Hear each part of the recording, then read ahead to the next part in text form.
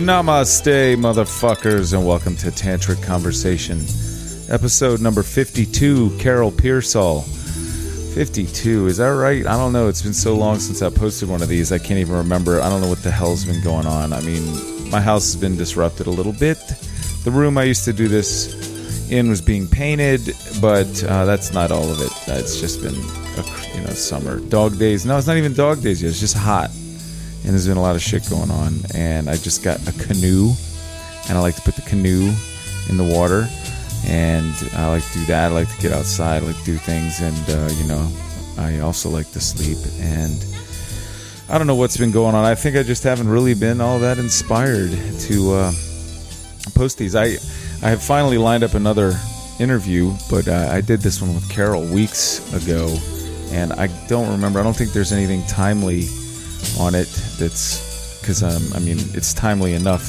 She's rolling out this new theater, Fifth Wall Productions, with Carol and Billy Christopher Maupin, and it's going to be exciting. I mean, I don't know if you guys know who Carol Pearsall is. I mean, she started the Firehouse Theater Project and then got booted out of there quite unceremoniously, and we get into that a little bit, but we don't get into big details, more thematically, I guess. I don't really understand how people can start stuff and it be their baby, and then other folks can come along and kick them out, but I'm not going to presume to know the whole story. I only know Carol's side, and I like Carol. I've kind of known her off and on since the early 90s when I was a soccer coach and after school program worker at William Fox Elementary, and her son Johnny was on one of the soccer teams there, and used to see her around, and she was one of the memorable parents that was around at that time, as was Paul DiPasquale, the last podcast.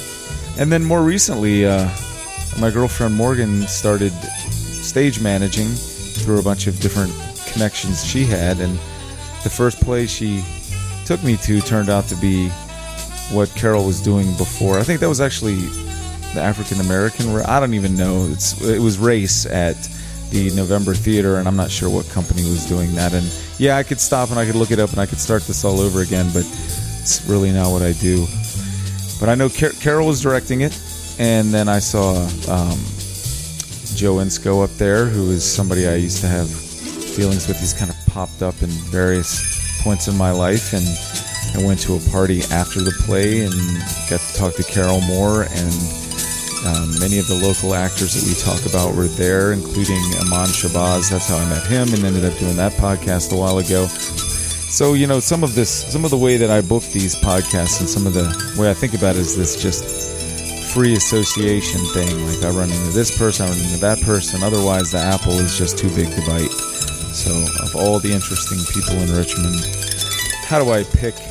So I just kind of pick from, association to association. So Carol was in that line. And I actually tried to do this a few times before. And, I don't know, just between work and all the other stuff going on. Had to cancel. There was weather, all kinds of stuff. But we finally did it. We sat down. And I got to be honest, I'd just been painting that day. And I was inhaling paint fumes all day. And I was just kind of out of it when we were doing it, and I don't think it was one of my best conversations, but Carol is really interesting, and there were things that came out that were very prescient to me. The idea of listening, something I have really been trying to work on, legitimately just shutting my mouth and letting somebody else talk and not having any advice to give them or anything, just hearing them. And that's at the foundation of one method of acting that Carol is instructed in, and she will be teaching soon. And there's information about that in the podcast, but if you want to know more, look up the Fifth Wall Facebook page and find out, and be on the lookout for plays that she's going to be producing, directing, putting together. And so yeah, this isn't no crazy long. It's just an hour. It's nice and tidy. So come on, y'all. Let's get this tantric thing going again. Let's roll on in to Carol Pearsall.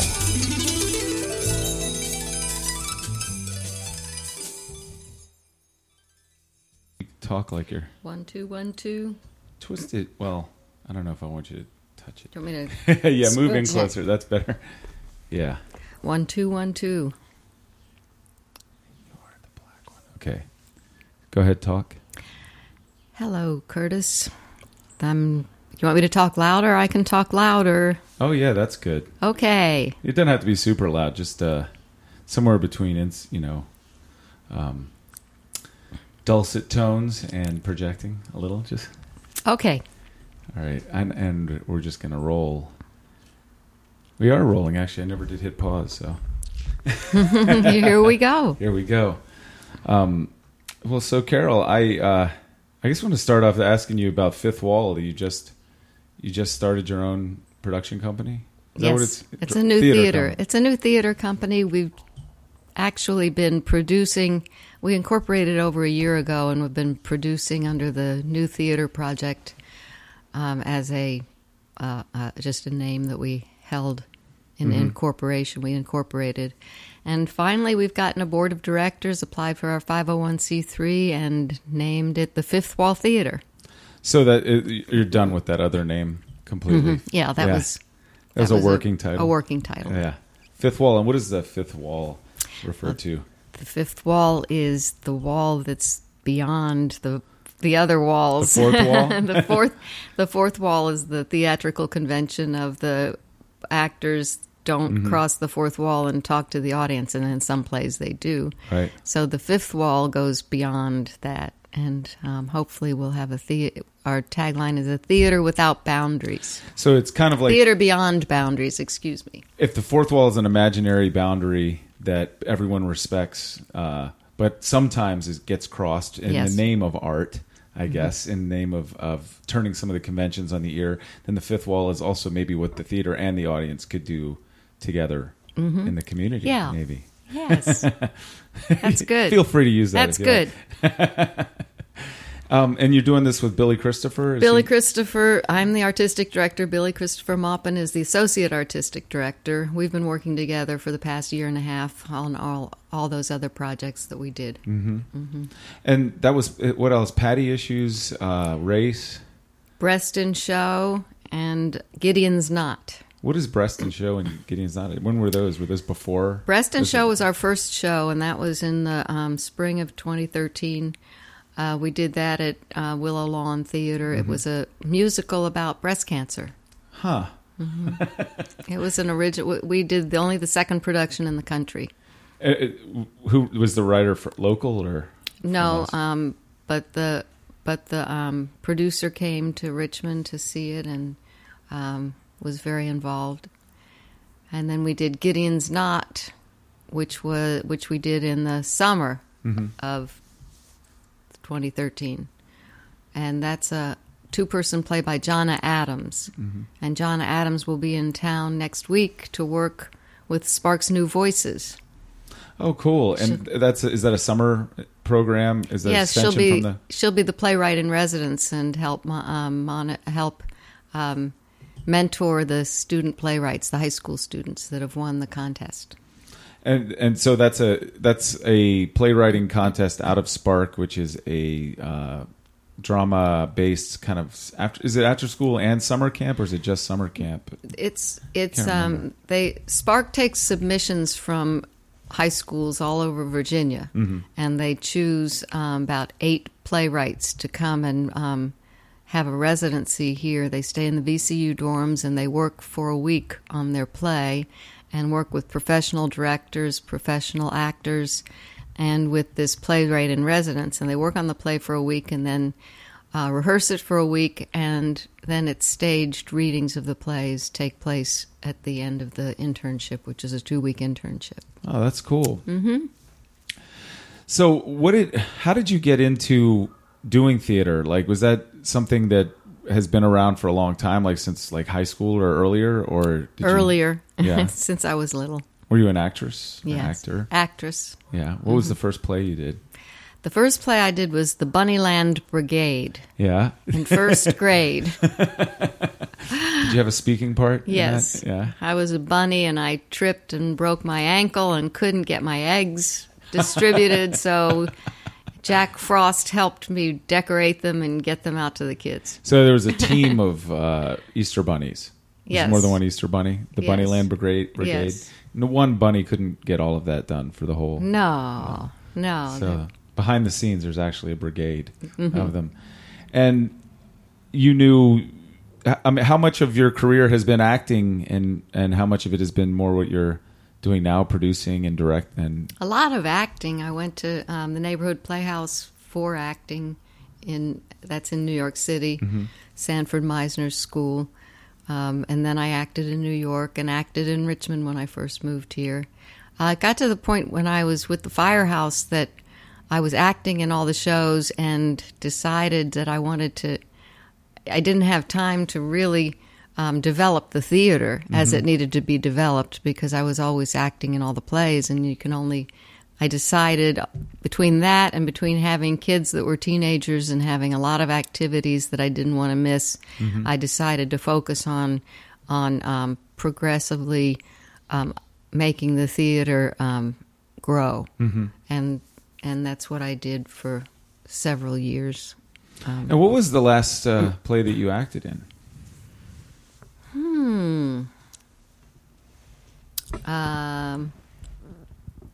I think it might have been Papers at the Firehouse. And I don't remember what year that was. What was that about? It was about a teacher and a professor and a teacher who had high ideals and really had a crush on this other professor who was not interested in her, and a young student who was interested in the professor. It kind of made me think of The Paper Chase for a minute there, but more of a romance Yes. than that. Unrequited love type story. Yeah. So, what is the directing of a theater, like all of the stuff that you were doing outside of acting at Firehouse?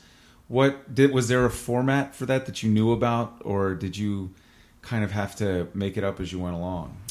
I read a lot of books, studied a lot about theater management, and I read American Theater Magazine. I learned the grant institutions, developed relationships with them and with donors, and got the budget increased, and worked with the best directors and actors to get the quality of the work top notch. So it was you had a general idea of how it was done, but made your own inquiry into how it could be done better. yes. And at that level of this would be considered community theater?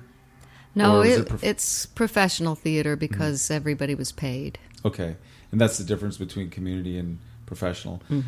So, on and starting a professional theater like that, I mean, was everything kind of done from scratch, or were there acting groups of actors that were already sort of working together and different? How did it come about? We started in an acting class that Janet Wilson was teaching, and we decided we wanted to. We've been in the acting class for a while. We decided we wanted to perform some of the plays that we'd been working on, and we actually did a show in Carytown at a coffee shop of some short plays. We did several evenings of short plays, and then we decided we wanted our own theater, and we had a meeting about this theater, and there were probably 8 to 10 people there, and we decided, what do we want this theater to be? And we wanted to focus on contemporary American theater. And there were 5 of us who wanted to do that. So there were 5 founders of this theater, and we knew the first thing we had to do was get a venue. And we found the Firehouse. And what shape was that in when you? It was in great shape. The firemen were still there. Oh, really? They hadn't moved out yet. They were building the new place on Hermitage. So the Firehouse was completely usable, and we did a fundraiser there immediately, and then moved in and did shows there. There were working bathrooms. There was heat. There was no air conditioning, but there was it was usable. So you just needed a stage, I guess, and lighting and rigging for lighting and Which sound. just kind of turned up from out of nowhere. We'd never purchased anything. I went to work one day, and there was lighting equipment outside the front door. Somebody just dropped it off. Somebody just donated it? Yeah. Anonymously? Yeah. And what year was that you started that? We started it in 93. Wow. Mm-hmm. That's around the time that I guess I first met you Right. at Fox. With the soccer. When you were one of the moms there. Mm-hmm. I was thinking about this when I came up there. I can't even remember if I actually coached Johnny or if he was just one of the kids that was out there on the field.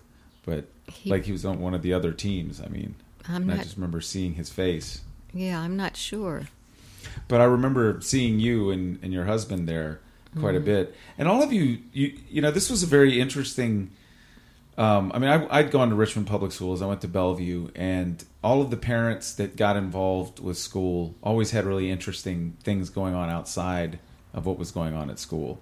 And that was very much the case with the people that I remember being around Fox. Right. And I remember being surprised, well, not surprised, but like, aha, when I saw your picture associated with the Firehouse Theater later on.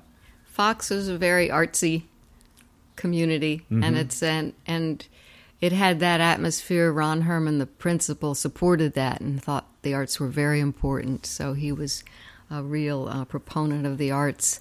He didn't want to ever have a dress code because he felt like the way children dress is their expression of themselves. And that's great. And the parents were people like, John Bryan, and he was the head of Culture Works. His kids went there, and his wife's an artist. And Paul DePasquale. Paul, and a lot of artists and interesting people, just really interesting people.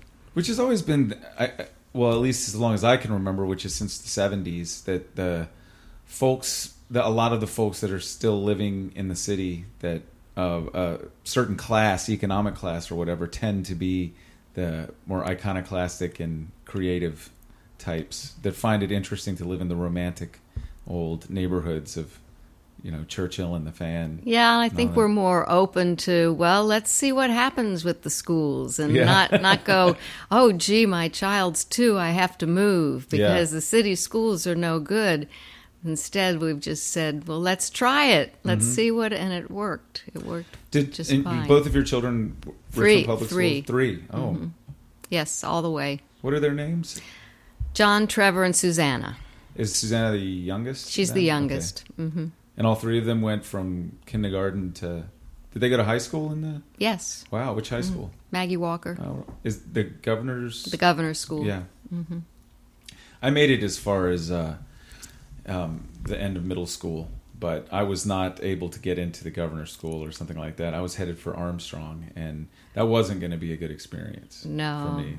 So I understand that. I ended up at Marymount, which was, for a private school, pretty liberal and very... considering it was a Catholic, run by nuns, there was a very liberal, overall kind of free atmosphere there, sort of an independent kind of... study sort of situation, and really good arts program there, like really good art teachers. Where is that? It doesn't exist anymore. Oh, that's too bad. It was on Carey Street Road just before, right past Windsor Farms, like one of the first turns you could go on that wouldn't bring you into Windsor Farms, and it had been an all-girls school until like 1977. I went there in 84, and there were only like 10 guys out of 200 and some students in the school. Which, one of the interesting things about going to Richmond Public Schools for me is that, although I was socialized and raised in Churchill, I still was, my parents were of a different background than most of the people in the neighborhood. And that, my dad was from Northern Virginia and my mom grew up in Windsor Farms. She was not like real urban. My dad grew up really almost rural, like pretty much rural. So, I was exposed to, very, like, with the background of what, they were teaching me at home, but I was being socialized in an urban environment. And, that was very much a present thing in the schools. just sort of what's going on urban, in an urban environment. And then to go to Marymount and really be the minority amongst women and learn so much about the culture of women in their sort of natural habitat. Because they didn't really pay attention to the boys that went to Marymount. They didn't? Much. No. Oh. So there wasn't we're going to put on a different face because there are cute boys around. We didn't count. So, we got to see a whole different side of teenage girls, when they're not sort of putting on that face for the jock, that they're interested in or whatever. Anyway, I have been inhaling paint fumes, so I think it's going to be difficult for me to maintain train of thought.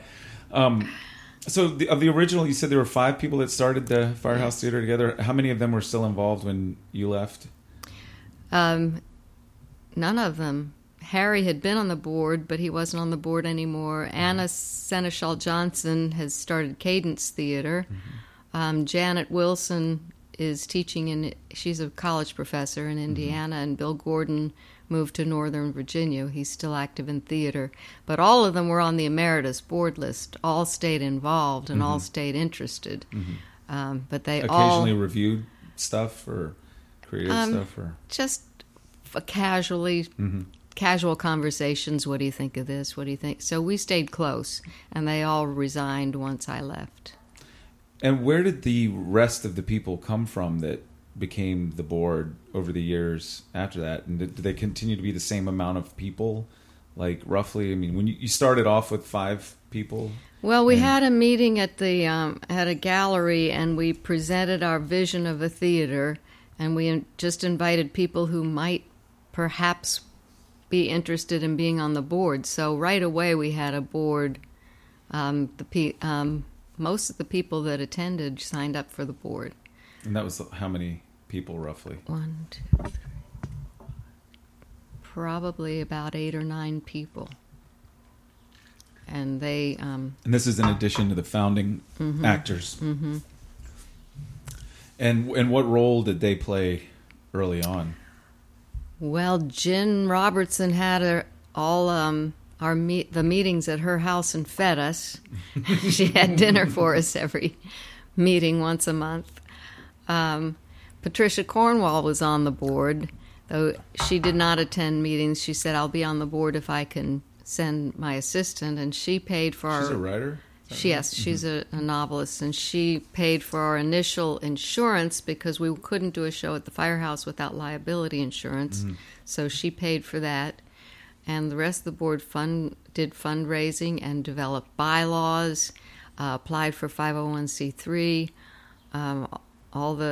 They did all of it. All the technical stuff. And at that point, did they have a lot of say in what was going on creatively, or was that sort of left to the? No, they didn't. They didn't get involved in the programming at all. The board never did.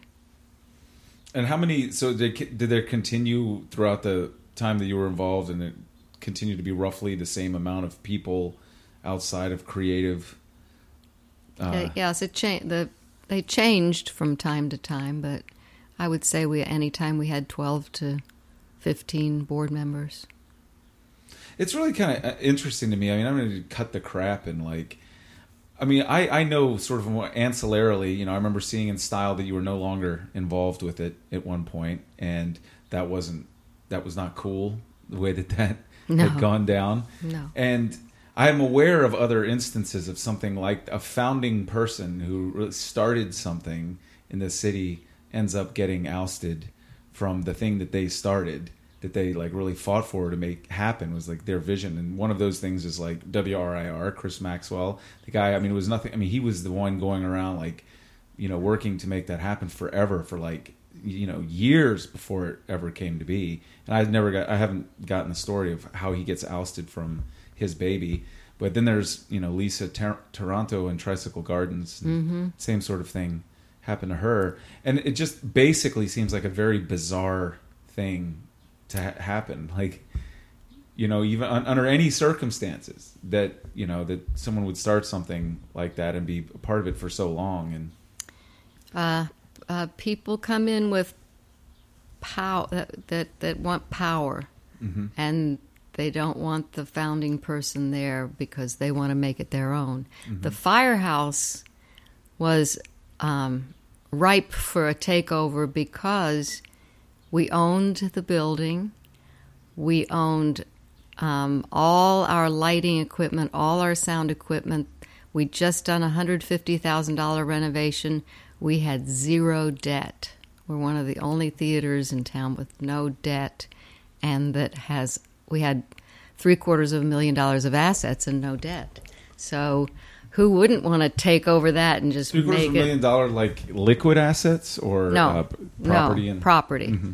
Like the building for one thing, and building, the equipment, the seating, And so it was ripe for a takeover because it's already ready to go. It's a beautiful like foundation. All the heavy lifting has been done. All of the stuff, Right. So somebody can just coast in and put their ego on it and put their vision on it and just say, hey, this is a real nice place you've set up. I think I'll take it. Exactly. Yeah. And it isn't. Do you think is dollar signs a big part of that, or do you think it's more just the having influence and attention and power related? Hubris. Wanting to have ego and hubris. Hubris is a good word to use, since my first exposure to that word was in connection to like the Greek tragedies. Yeah. Oedipus had hubris, and I think Electra and many other tragic heroes have hubris. They overweening pride, blindness to what's right in front of them, and they think that they're infallible. Mm-hmm. Do you think, for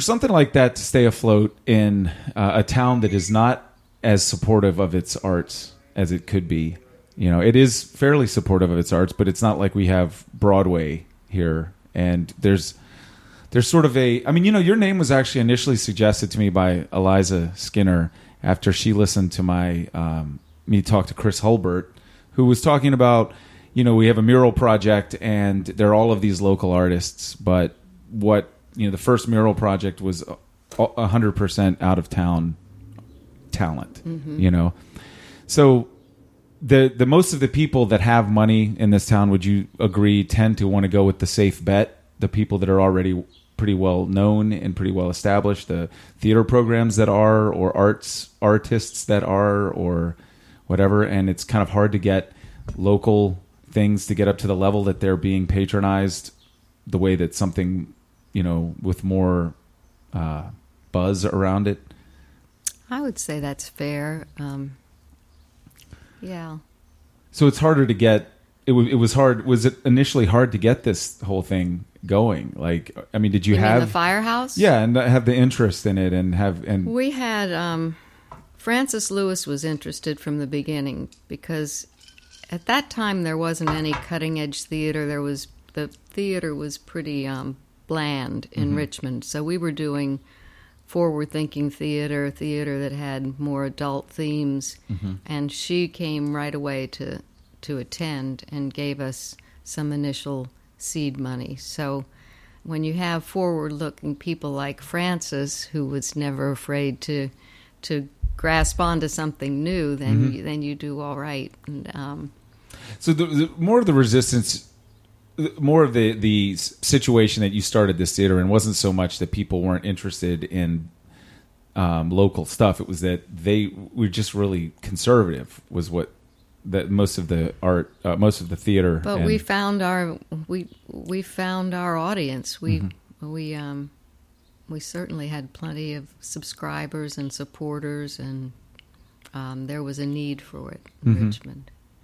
And Theater Virginia had, at this point, was that still? Yeah, no, it still existed when you started. Existed. Yeah, but they were not doing any controversial programming. They were trying to program to their audience rather than program to their times. The old school season ticket holders, and they didn't want to offend anybody. Is that what happened? Because I did see, I guess the one play I went to there was when they were starting to kind of push the envelope a little bit, in like the late 90s, and they did Cat on a Hot Tin Roof with all African American cast, which is still, I guess, not that. It's not Still the same play. Yeah, it's still the same play. They were hurting, and they lost their space, and then they were supposed to go downtown, and that didn't. None of their audience wanted to go downtown, so they had a fit. So they lost support there. So I don't really know. They just totally don't exist anymore. No, they do not exist, and nobody from that is doing anything. So, do you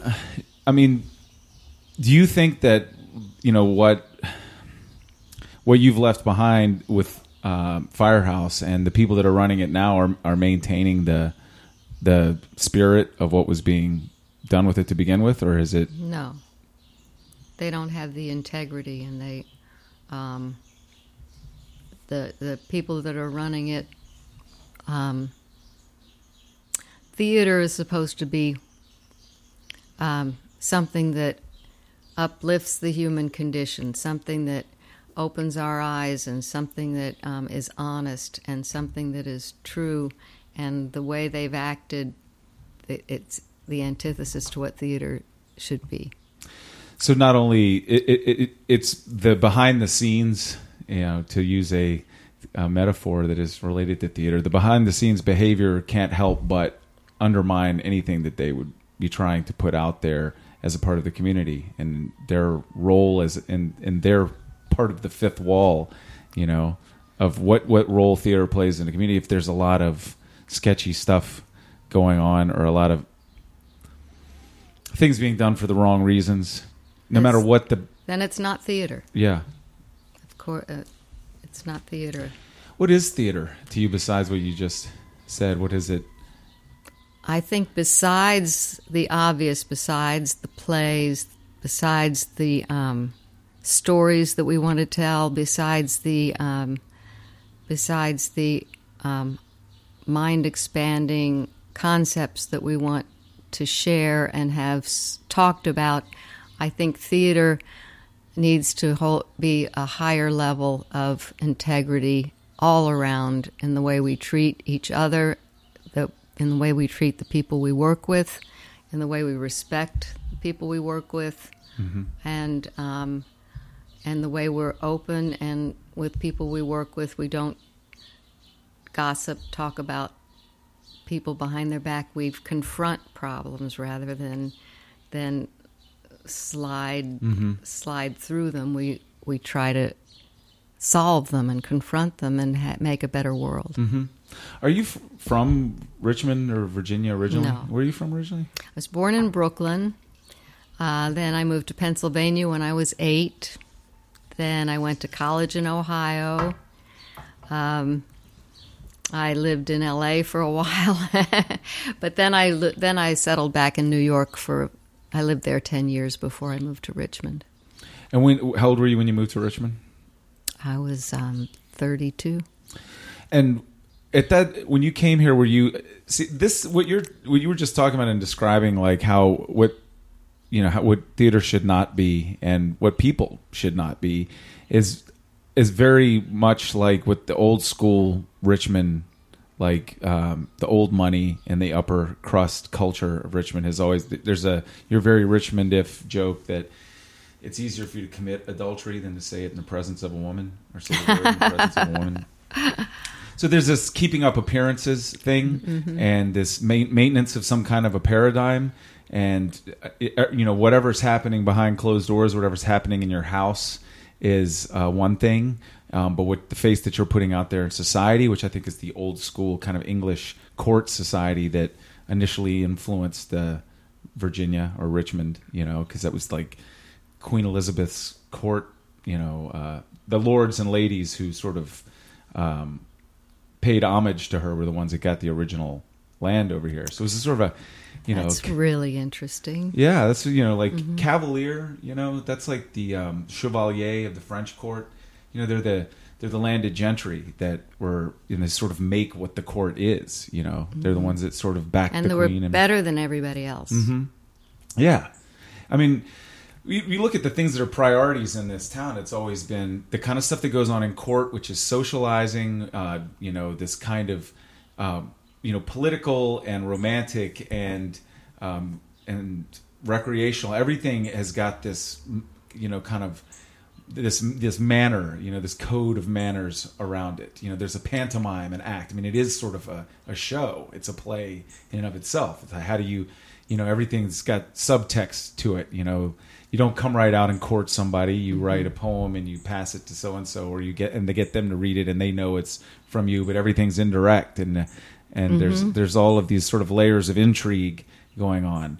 And, these are the people. It's that kind of court life. It wasn't just in England, it was going on in France and Spain. But it's that kind of court life that influenced once the heavy lifting had been done here and the land had been cleared and people started setting things up, the people that really came over and became the old money, the landed aristocracy of Virginia were those people. And so that explains a lot. I had a real hard time adjusting to Virginia after living in New York. New Yorkers tell it like it is. Mm-hmm. And in fact, my husband came here to work in sales and had all the Southern customers, and one customer called him that "tell it like it is" Yankee. Mm-hmm. A confrontation of any kind, being assertive. I mean, those kinds of things are considered rude. Mm-hmm. There's this. And this, so trying to keep this appearance of, and not messing with anybody else's illusion that they're trying to create is a code of honor or a code of ethics around here. And so I think that creates a situation of denial, that a lot of people are living in denial of the reality of being a human, mm-hmm. of like the things that everybody goes through, the stuff that's, difficulties in families, not getting along, whatever. Nobody wants to say that in polite company, and not comfortable with being confronted with reality like that. Just want to kind of keep it all on a pleasant and nice mm-hmm. level. And, you as having been first of all, from a culture that was already understood that you have to just be upfront, be real with people. And people actually, I've lived in New York, I recognize you get along a lot better when everybody's being right, not just like asserting yourself, like getting your way, but saying what you think, mm-hmm. and then you know where you stand. Everybody knows where they stand. That's right, and you can actually trust people.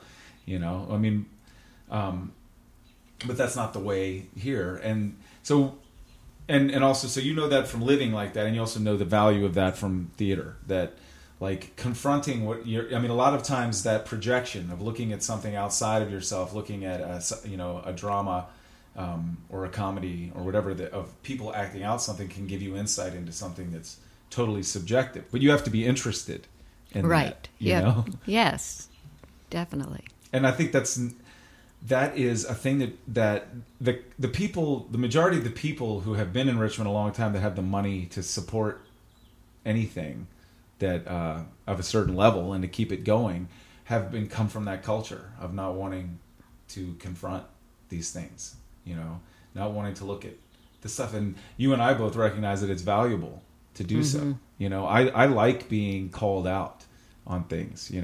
I like to put even my awkwardness out in front of everybody else because I think it's instructional. It is. To other people. I mean, doing this podcast that's why I don't protect myself from looking stupid on it or mm-hmm. being awkward, because I want people to see that very seldom do people, create things out of the blue that are perfect. Mm-hmm. It takes a lot of, there's a lot of iterations to get it there. And I'm mm-hmm. as interested in the iterations as I am the finished product. That's true. And I know one of our biggest donors and one of the biggest philanthropists in Richmond is a tell it like it is guy, mm-hmm. even though he's from Richmond, Mr. Bill Singleton.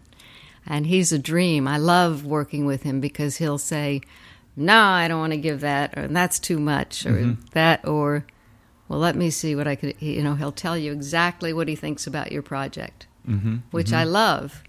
And he's just the most generous, kind-hearted man, but a lot of Richmonders are afraid of him. Mm-hmm. It is it takes some getting used to, and I mean, I certainly didn't come out of the womb like that, and that isn't how I was socialized coming up, but I really came to appreciate it in New York, and more, mm-hmm. the more that people are honest, the more other people realize that we're not that different from each other.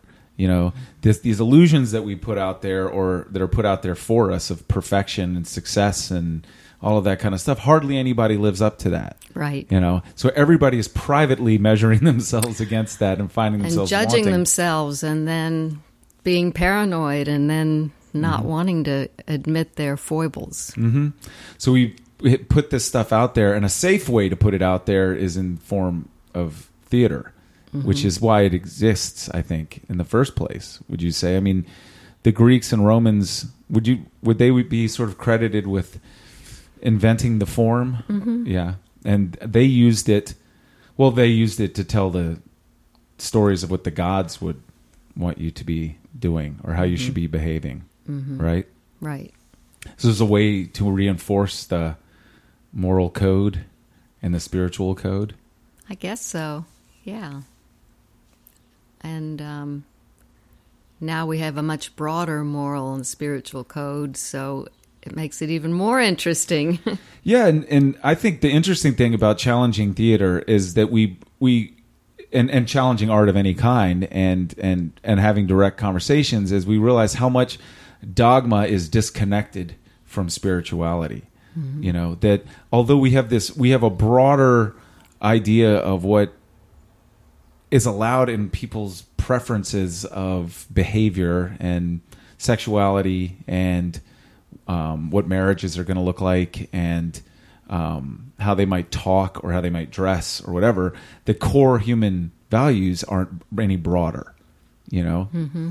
I mean, what seems to me, the things that define the experience of life can be broken down into some very set sort of reactions to life, and we've built a lot of stories up around them, you know? But in a lot of ways, we need to strip away these assumptions and the dogmatic aspects of the assumptions, like that. You know, we're reinforcing an image of ourselves. We're buying into that image of ourselves, and we're missing out on the point of a morality play, of a spiritual story, which is to get you to connect to other people. Mm-hmm. You know, am I making any sense? Yes. I'm wondering. Yeah, far afield it's that here. the connection. Mm-hmm. When you see a play, you can connect to something that you hadn't thought you could connect to. That you can understand something in a new way. And you are being confronted by it, because those are actual. There's only that imaginary wall between you and those people doing that, and it's a very intense, immediate thing. You're somewhat involved. You know, you're right there. Yeah, with you're a people. fly on the wall, but you're not too, because the people doing it are aware that you're there. You know, and even though they're pretending not to be, they know that you're there. They can feel it. They feel you. Yes, definitely. Yeah, and that's not that. You know, and that is initially the thing that is difficult for me to get. I'm a big like TV and movie watcher, but to sit in live theater and to know that people know that I'm there and I'm watching them, and I feel like I'm expected to respond to what they're doing a certain way. Really? Yeah. Initially, I feel that way, but then I get drawn into the illusion. It's interesting because there's so many people that just do not go to theater, and they never even think of it, and I don't know why that is. I'd like to hear more. Well, I from think people.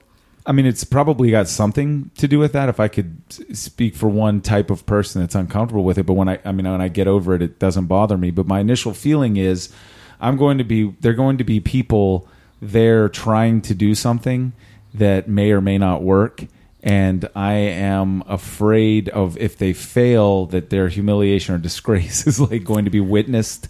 You know, I feel I would be embarrassed for them. You know, that's the negative of it, I guess. And also there's this sort of like sense that even though you're volunteering to go there and you're paying to go there and everything, that I can't really explain where. I don't know where this comes from, but the idea, the audacity, unless it's like up on a huge stage, someplace like like a Broadway stage or the mosque or something like that. These people, who do they think they are, standing up there trying to be actors? Like, who do they think? Who gave them the authority?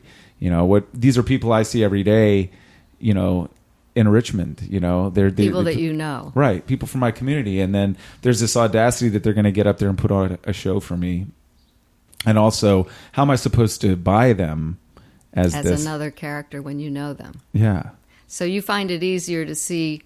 You would find it easier to see strangers on the stage than to see your friends or colleagues. Well, that would be the initial, yeah, I would initially think that.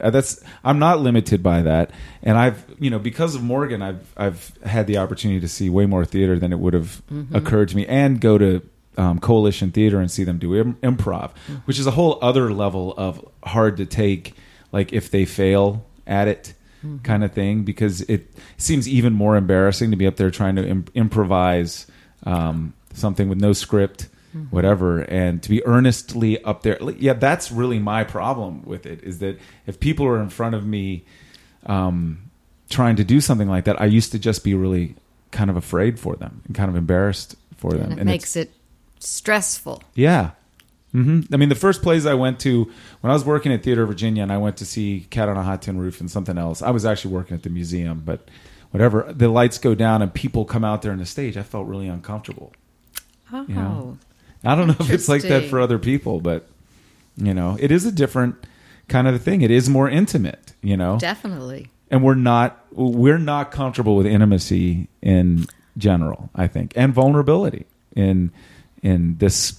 The whatever is the residue of the culture in this town.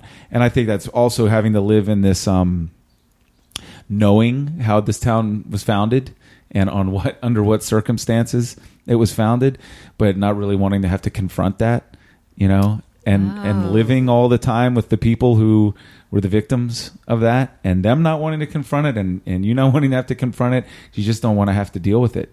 Don't know where it's going to go. So it just stays all bottled up. And I think it's a very there's a level of denial. Well, I've said denial already, but I think that's what characterizes it. Is this ringing true to you in your? I don't know. That's what I'm asking, because I always wonder, since I've always gone to theater my whole life, and there's so many people here that I'll talk to them, and they don't even know what Virginia Rep is. And that's the biggest theater in town, and they don't. And yet they'll go to the mosque and see Broadway Under the Stars. Right, they'll go see Jersey Boys, something like that. But they won't go to their own local theaters. Yeah, and I mean, I think it is partly that that thing that I'm describing, maybe that they're not comfortable with theater, but I think it's even more this, like, there are a lot of people in this town that the idea of originality, the idea of just doing your own thing and going to explore something on your own, like reading the paper and saying, hey, maybe I'll go check that play out or go check that band out, that does not occur to a lot of people. And people won't go alone to things in this town. I noticed that, like in New York, you can go alone to anything and nobody will bat an eyelash. That I won't, I don't go to dinner by myself like I would, like I do in New York. And it's just, Richmond is I go to the movies by myself, and I'll go to plays by myself, but I imagine a lot of people wouldn't. Well, I actually remember, like, one of the moms, and I don't remember who she was, but I think she was English, that was at Fox, was sitting on a lawn chair in the soccer field back there talking to one of the other moms. Catherine Dahl. Was it Catherine Dahl? Probably. And she was talking about how great Westwood Racquet Club was, but like people didn't really know it. They had all these assumptions about it, and they stuck with the country club because of the types of people they thought were at Westwood Racquet Club. And that popped into my head because I think that sort of says it all, is that until the trail is blazed, it's just like, until all of the heavy lifting is done, a lot of people aren't going there. They're like, and they don't want to be the ones thought of as stepping out of line, and doing that thing that everybody else is doing. And it's I don't know why this pressure still exists in this day and age, but I can tell that it still does, that it's like, we just don't do that. That's where you go to school, or that's where you live. Oh, I mean, I grew up in public schools. Nobody ever said that kind of stuff.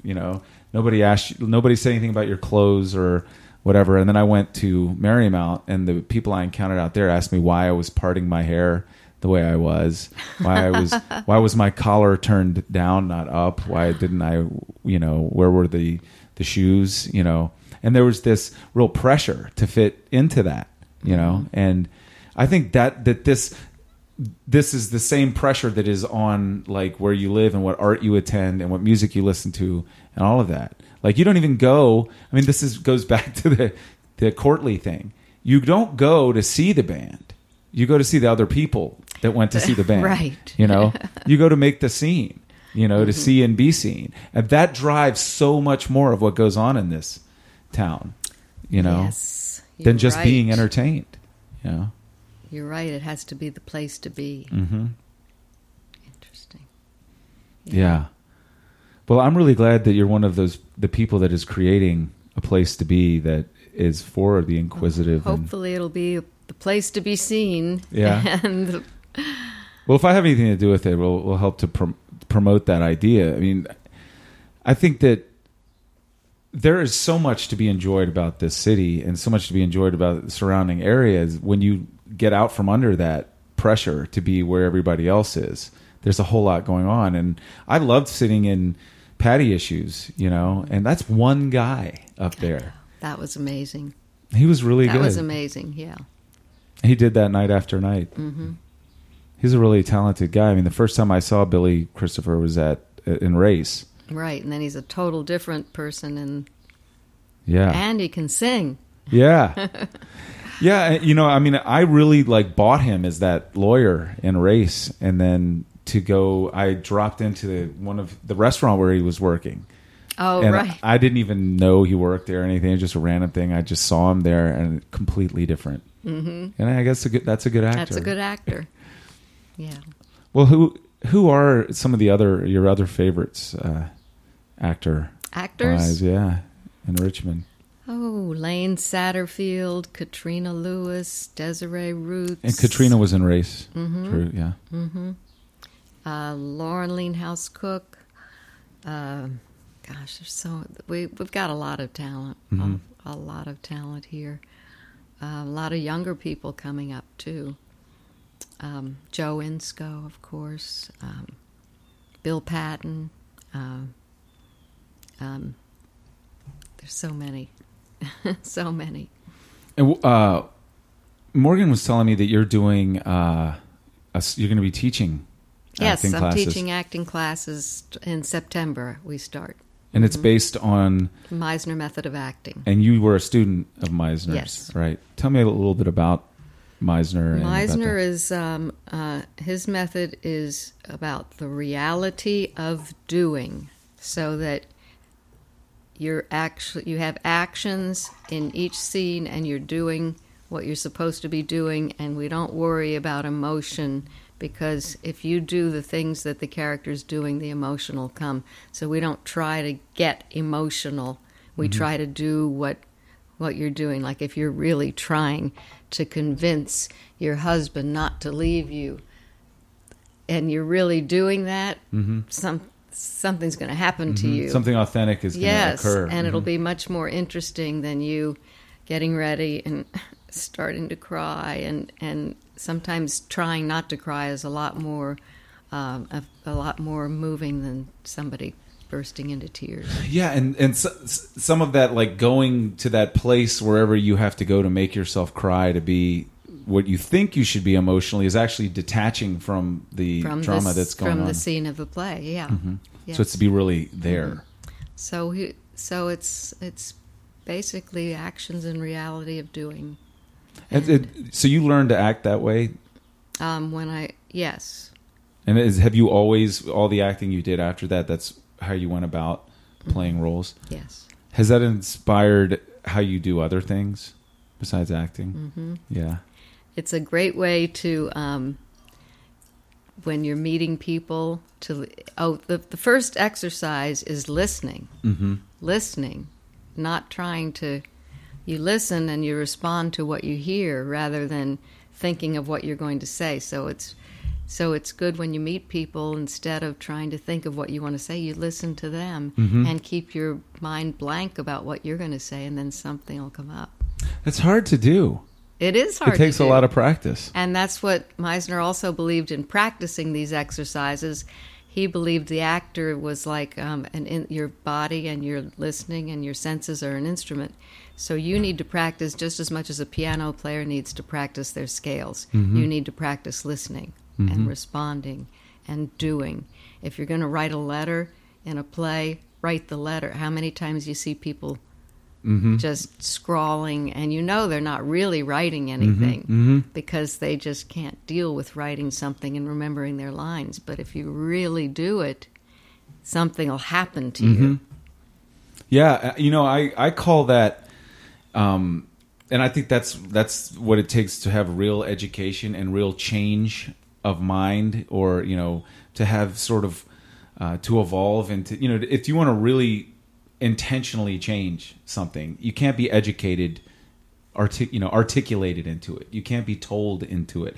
It can't just be the words. It has to be matched with some action to change that. It's practice. There's practice, like I'm going to keep doing this thing, like play the piano, like you mentioned, or whatever, until I get good at it. And then there's spiritual practice, which aren't usually considered to be the same things, but they are. It's a way of, it's a ritual. It's a thing you can do that brings about a Gnostic change in your understanding of something. You can intellectually understand things, but it doesn't produce much until you kind of totally synthesize the whole thing by getting into it. Right, like when you're doing the exercises or the piano scales or the listening response, when you get into the play or into your performance, you drop it all. You can't be thinking of an exercise. You can't worry about that.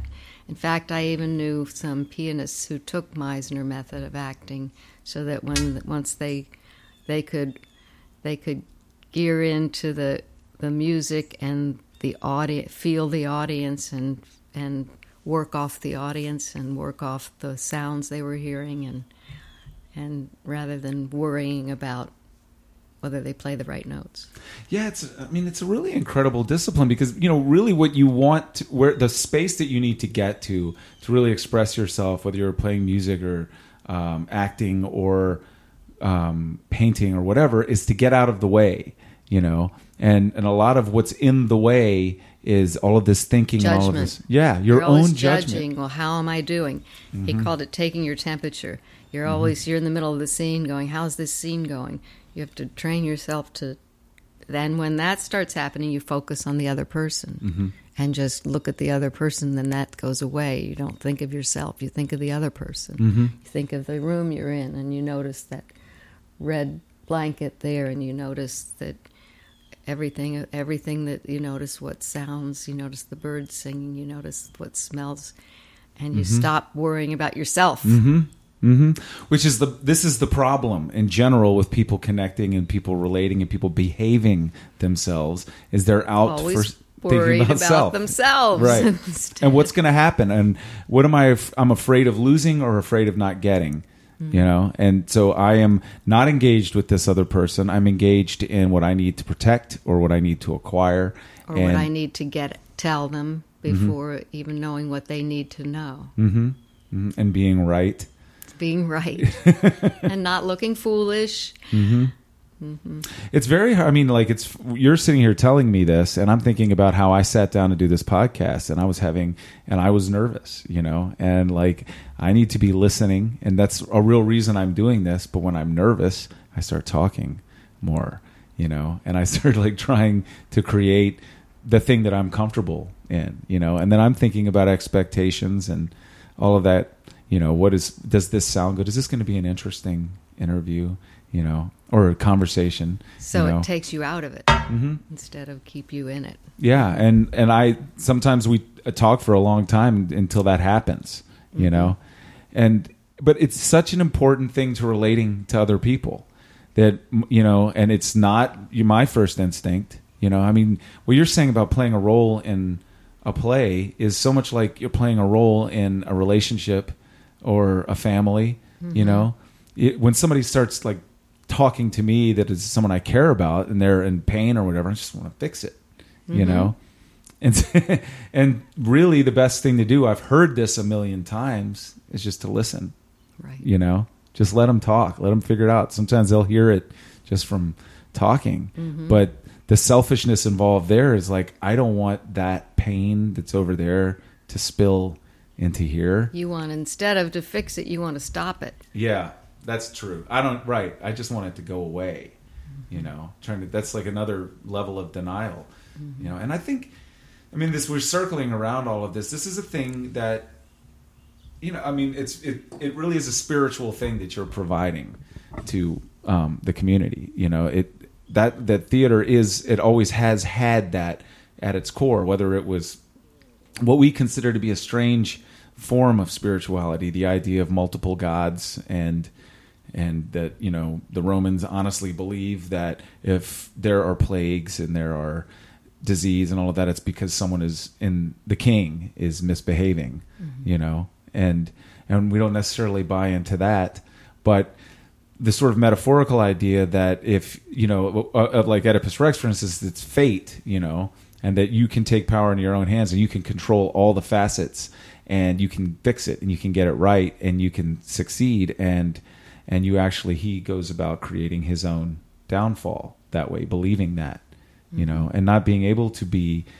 to listen, you know, not able to, and that's hubris that you brought up to begin with. That's where that comes from. It's overweening pride. You're so sure, you're so stuck on what you want and what your needs are and the things that you're trying to keep at bay, that you can't really engage in the thing that really will help you, which is the other people. You know, the listening. You know, everyone has something to teach you if you can just. That's really true. Yeah. And Meisner used to say on that line that an actor would say, well, what if I'm not getting anything from my partner? And he said, there's always something. You're always getting something. Is that a scary place when you first start doing it? I mean, imagine you're comfortable with it now. I thought it was freeing because for the first time, I don't have to worry about not knowing my lines, because if I'm there with them, then I can just say, you're nodding your head. That, you know, if you go up on your lines, you just stay in the moment and it'll come back to what you're doing, and you just observe the other person and you focus right on the other person, and it's just. It helps you not to panic over the fact that you might be forgetting your lines or whatever, or that you're not emotionally connected tonight. So you just it takes all your focus off yourself, and it was always very freeing to me. Would you consider it's Meisner? Or would you consider him sort of a guru of yours? Yeah, sure. And you're ready to start passing on? Yes. Yeah. Yes. And do you go into it like mindful of its implications outside of acting? I've had people take the class just to be more comfortable speaking. Speaking for work, people that wanted it for work, for sales, for different reasons, that didn't even want to act. And so, yeah, I think it's a great skill.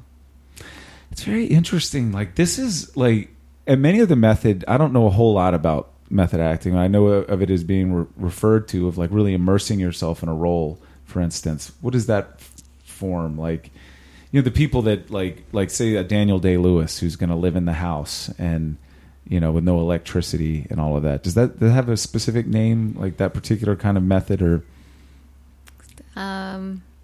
Isn't there another more? Might be more Stanislav, Lee Strasberg. Yeah, that's a name I've heard. Lee Strasberg, but the idea that what most people think of when they think of acting is that you're trying to pull something over on me.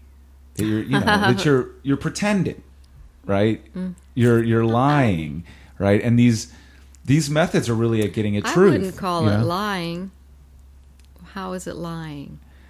Well, you're truthful in that moment. You're truthfully portraying, and it comes from you. Every part comes from you. Whether you're going to do the part differently than Daniel Day-Lewis, because it's going to be the truth of how you would react in these imaginary circumstances. I would say that is definitely true of a person who really has made this their art and their craft and has followed teachings like the ones that you're teaching. But for a layman who thinks about an actor, it's somebody pretending to be somebody that they're not, and they're saying made up stuff that doesn't. They, on the surface, if they're not connected to the fact that the truth of this is what resonates, from the human condition, it's not important that this isn't something that actually happened or is happening, because it is something that's happened over and over again. It's a mythology kind of a thing.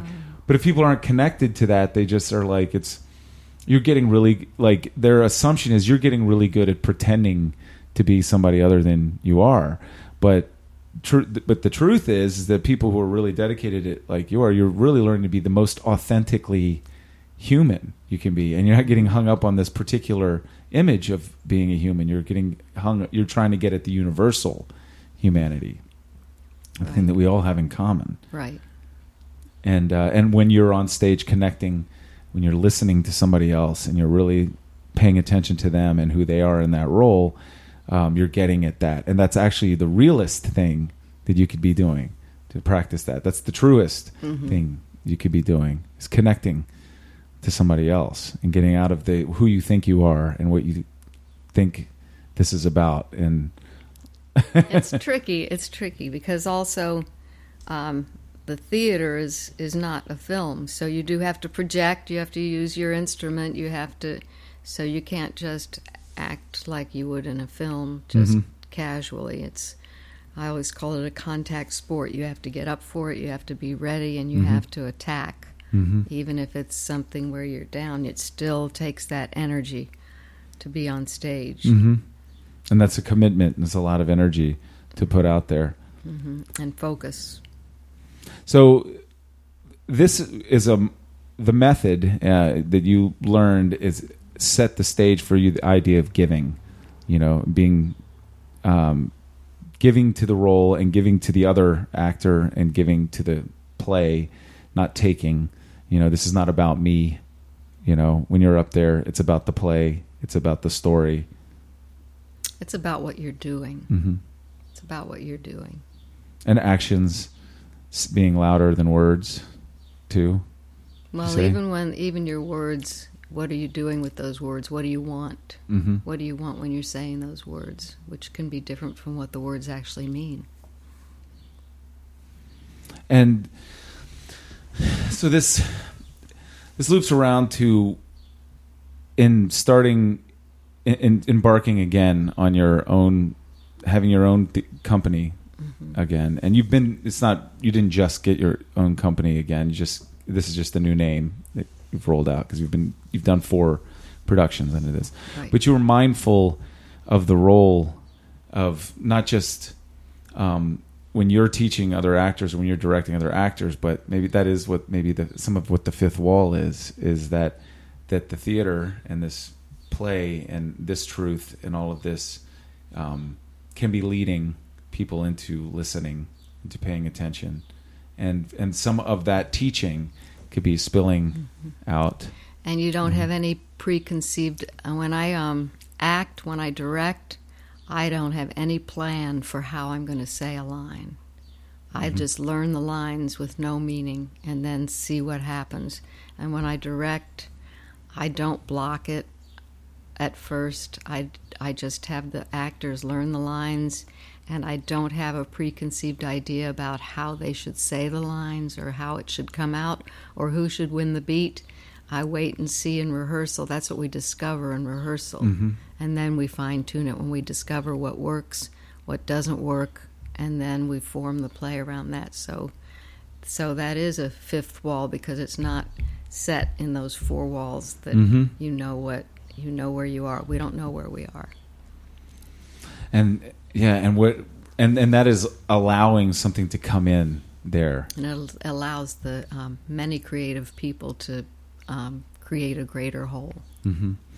And initially when I'm thinking about that, I'm thinking about what is projected from the group and from the play and from the stage but it's also what is invited into that space by being receptive in that way. You know, like what can we conjure? You know, that's really cool. It's very. I mean, I've been on a kind of a long trajectory with learning a different way of living my life, and I have this huge appreciation for how much you have to shut up and listen to other. I'm not very good at practicing it all the time, but I like at least pointing my feet in that direction. That I used to be like, yeah, I got this. I know what I'm doing. I know. You know, and that kind of knowing where, yes, I've heard that before, you know, is not the same as really paying attention, listening, getting into actually doing a thing, and then the kind of understanding and knowledge that comes from that, you know. And I've only I'm 44 years old, and only in the last 5 years really come to appreciate that I would actually like to go hang out with one of my older relatives and have them show me how to do something and be open, you know. Oh, that's nice. To learning how to do it from them and see the value in being taught it, but also just the value of not thinking I know everything and that being teachable. Being teachable, learning something new is always good. It's amazing. I mean, this is just one of many, a really important facet. I never thought about. I don't know enough about theater to know that that's the kind of thing that's going on. I think of the teaching of acting teachers and what people are studying as they're just learning how to create illusion, you know? Oh, no, we're learning to create reality. Yeah. Truth. Yeah. And not only to create it, but to recognize it when it volunteers in front of you and to be able to see it and hear it and perhaps help to uncover it, you know, to brush it off while it's there. Make it clear. Yeah. That's really cool. Yeah. Yeah. I was telling Morgan I'd like to take that acting class. You should. I need to. I need to listen. That would be fun.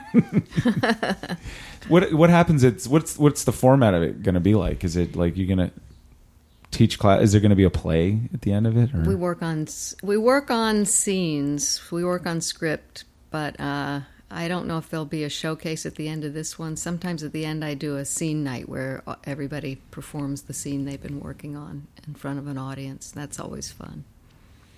Have you ever? You said you did a play in a coffee shop back in the day, but is everything you do generally on a stage now with, you know, at least with a certain amount of whatever sacred space that is, or whatever people bring to recognizing when they're sitting in a seat, looking at a stage, that they're at a play. Is everything pretty much? I've tried outdoor things and nobody can hear, and it's hard to get people to focus. So it's pretty much good to have a space. It wouldn't have to be on a stage. It could be in a coffee shop. It could be in a bar. Anywhere. I think that'd be kind of cool to see some scenes, you know, short, you know, vignette-ish kind of stuff done out of all of the involved aspect of showing up and getting your seat and, you know, behaving the way you're supposed to behave in a theater and all of that, and to just be in the environment that people are normally comfortable in this town, which is in a bar. In a bar, right?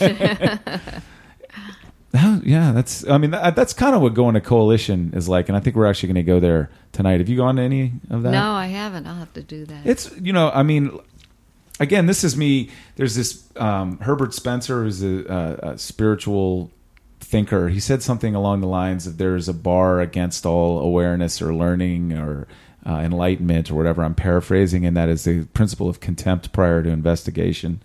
And I have had this sort of contempt about improv that is just really annoying people like mimes, you know, up there just getting in my face and bothering me with trying to be funny. Like, and there seems to be this need coming off of them to make something happen. And I have found it's very relaxed and fun, and I'm totally surprised at how much good stuff they come up with out of the blue up there. Like, they're pretty good at what they do, and I recommend it. I'll go. You can go tonight. I have to go to Cabaret tonight. What's that? At Triangle Players. Oh. And that's a musical? It's a musical. Mm-hmm. That's cool. I got to check out more. What do you think I need to see that's going on this summer? There's not as much in The Color Purple. Oh yeah, where's that happening? That's at Virginia Rep. Oh wow. I want to see that. Who's in that? Anybody that you mentioned? Desiree's in it. Katrina's in it. Is DL? No, DL's not in it. He doesn't sing. It's a musical. Oh really? Mm-hmm. Where'd the music come from? Color Purple music? Yeah, it's a musical. Who wrote the music? I can't tell you. I'm sorry. What kind I forget. What's the style of the? Do you I've know? never seen it, so Huh. I'm looking forward to it. But it's from the book. It was adapted from the book. It's supposed to be beautiful. I have read that book. I read it at VCU when I was in college. But that's interesting to imagine it with music, and I guess it would be period kind of stuff. Well, what do you have? Are you going to Midsummer Nights? Do you do the Shakespeare stuff at all? Once in a while. I don't know if I'll get to that or not. I'm going to Lithuania in a few weeks. Oh wow! So I'll be gone most of July. I'm going to Lithuania and Michigan and Shepherdstown Theater Festival. So I'll be gone most of the month of July. Wow. Shakespeare. How does that fit into your feelings about? I'm not crazy about Shakespeare, and I've always admitted it. What is it about it that isn't? Is there anything? Can you put your finger on anything about it? I don't really get it. I don't understand it. It's a different language. I liked Julius Caesar last year. I liked seeing that, but a lot of it I just don't follow. I can't follow. Shows my ignorance. I have to admit something. I didn't either. In trying to break that language down and understand it the way that I understand the way people normally speak English, it just really was convoluted and confusing to me. And I got really stoned one time and went to see the Much Ado About Nothing that Kenneth Branagh did with Emma Thompson. Is it Thompson? Yeah. And Denzel Washington and all of these people. And I got it's evocative, it's almost entirely metaphorical. It's poetic. It's like it's constantly conjuring your imagination. It's like it's making you make pictures out of what is being said more than understand a line of reasoning or logic. But then that does come out of it. But it sort of gets at another. I think it kind of flouts what language is. In a way, it's sort of like there's two ways of learning music. There's the math way of learning music and the language way of learning music. And this is like the music way of learning language. There's something about it's not actually hard, difficult English.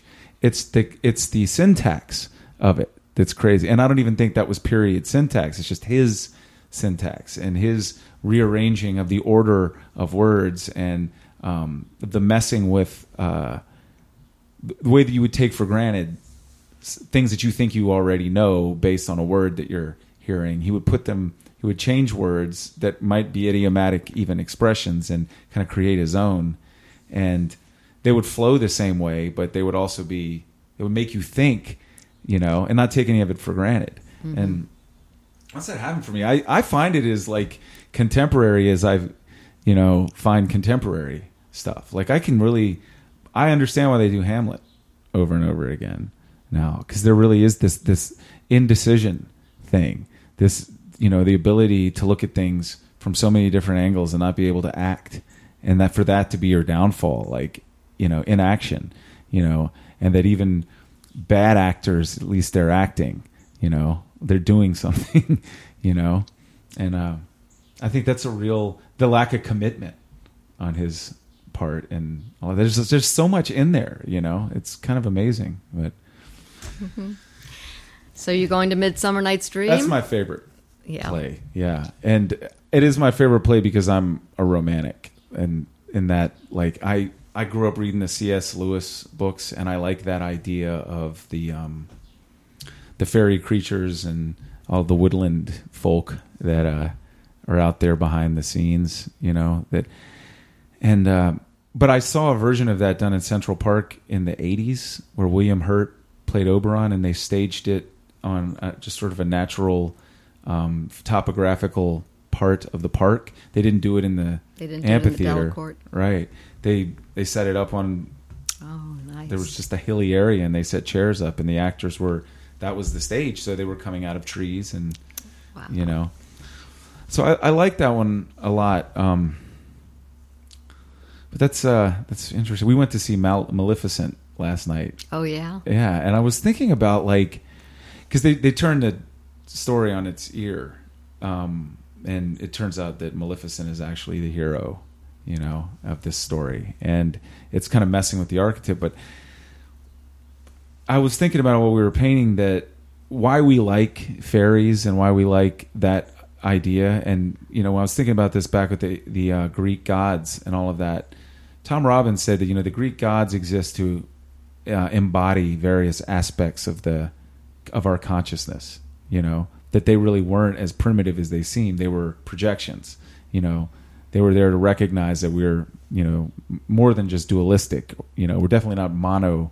There's not just, it's not black and white, you know, it's not one or the other. There's a lot of things going into it. And the old school sort of pagan iconography, you know, of like Pan and those kinds of people, they're much more integrated. You know, we haven't gotten totally removed from nature. We haven't started to idealize a civilization where you're totally cut off from that which is not on a grid and doesn't have a right angle, you know. Mm-hmm. And after watching that movie last night, I was thinking that what the fairy thing, all of that imaginary stuff, it's this part of us that is resisting being defined by the tools that we have to use in order to function as a society and a civilization. That there's some part of us that's always saying, never forget that you're a natural being. You're not just this thing that has to drive a car on a street and stop at that light, you know, and put on this and put on that. Like, take all of that off every now and then and recognize that that's just an illusion. And that's the thing we most likely to call reality, you know? Mm-hmm. Yeah. But it's a big, like, thing that we've all just agreed on, that, you know, just so that we can function, that we're kind of hand over a lot of freedom to it, you know? Yeah. That was a big speech, Carol. That was, yeah, I'm taking it all in. Yeah. Driving down the car. Got to stop. Yeah. And we got to get out of the car. We got to take off the disguise. And, you know, there's some part of us that needs to recognize that we're not these things.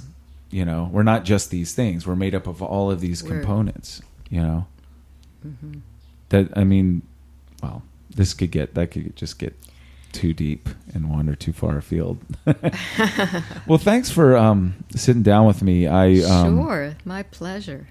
I really look forward to checking out what you and Billy Christopher are doing going forward, and I really would like to take this acting class. How do you sign up for it anyway? Online. I think you can sign up for it now. Is it through your Facebook? It's Fifth Wall Theater. We have a website. But I mean the class that you're teaching, is that through that? Yes. Okay. So it's part of the Fifth Wall Theater. Mm-hmm. And is that going to be in a physical space? It's going to be at Tabernacle Church right around the corner here. Okay. Well, cool. Yeah, so look that up. It's going to be in a mental space. What is that? You said, is it going to be in a physical space? Oh. Yeah. No, yeah. It's just completely in another dimension. Right. Yeah, I guess. I was wondering if it was going to be at somebody's house, you know, or something like that. That's a good thing to point out. Yeah. Well, thank you. Thanks, Curtis. Yeah, see, you get a whiff of the paint fume brain I was working with there. Was it physical space? No, it was going to be in the nether realms or something. Anyway, yeah. Well, that was still cool, and I'm really glad I got to do it with Carol. Not on my game as I'd like to be, but whatever. I just got to do more of these. And I got Kyle from the Diamond Center scheduled for this weekend. I've been chasing a bunch of other people, but not chasing them real hard, and I really need to get this organized and scheduled and all of that, because I really like doing this when I'm doing it, and I think you guys like it too. So I hear feedback every now and then, and if it's just one person, that's all that matters, right, baby?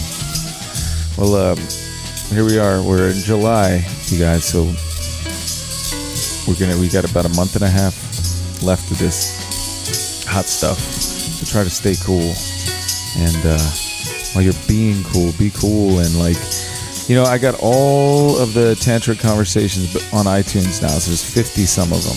And if you dig them, if you're going there, if you're listening to them, and you're not even going to my page at all, you're just getting them downloaded, stop by the page sometime. There's a button on there that says donate. You can kick me some ducats, you know, $20 or something, help me out. Maybe if you guys give me a little bit of money, I'll be encouraged and I'll start doing these more often. I'll get back into it. I'm sure you really give a shit, right?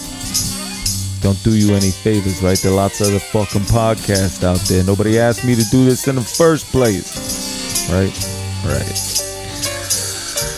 Okay, kids, I'm signing off. Hope you enjoyed that. Until next time, namaste, motherfuckers. Namaste.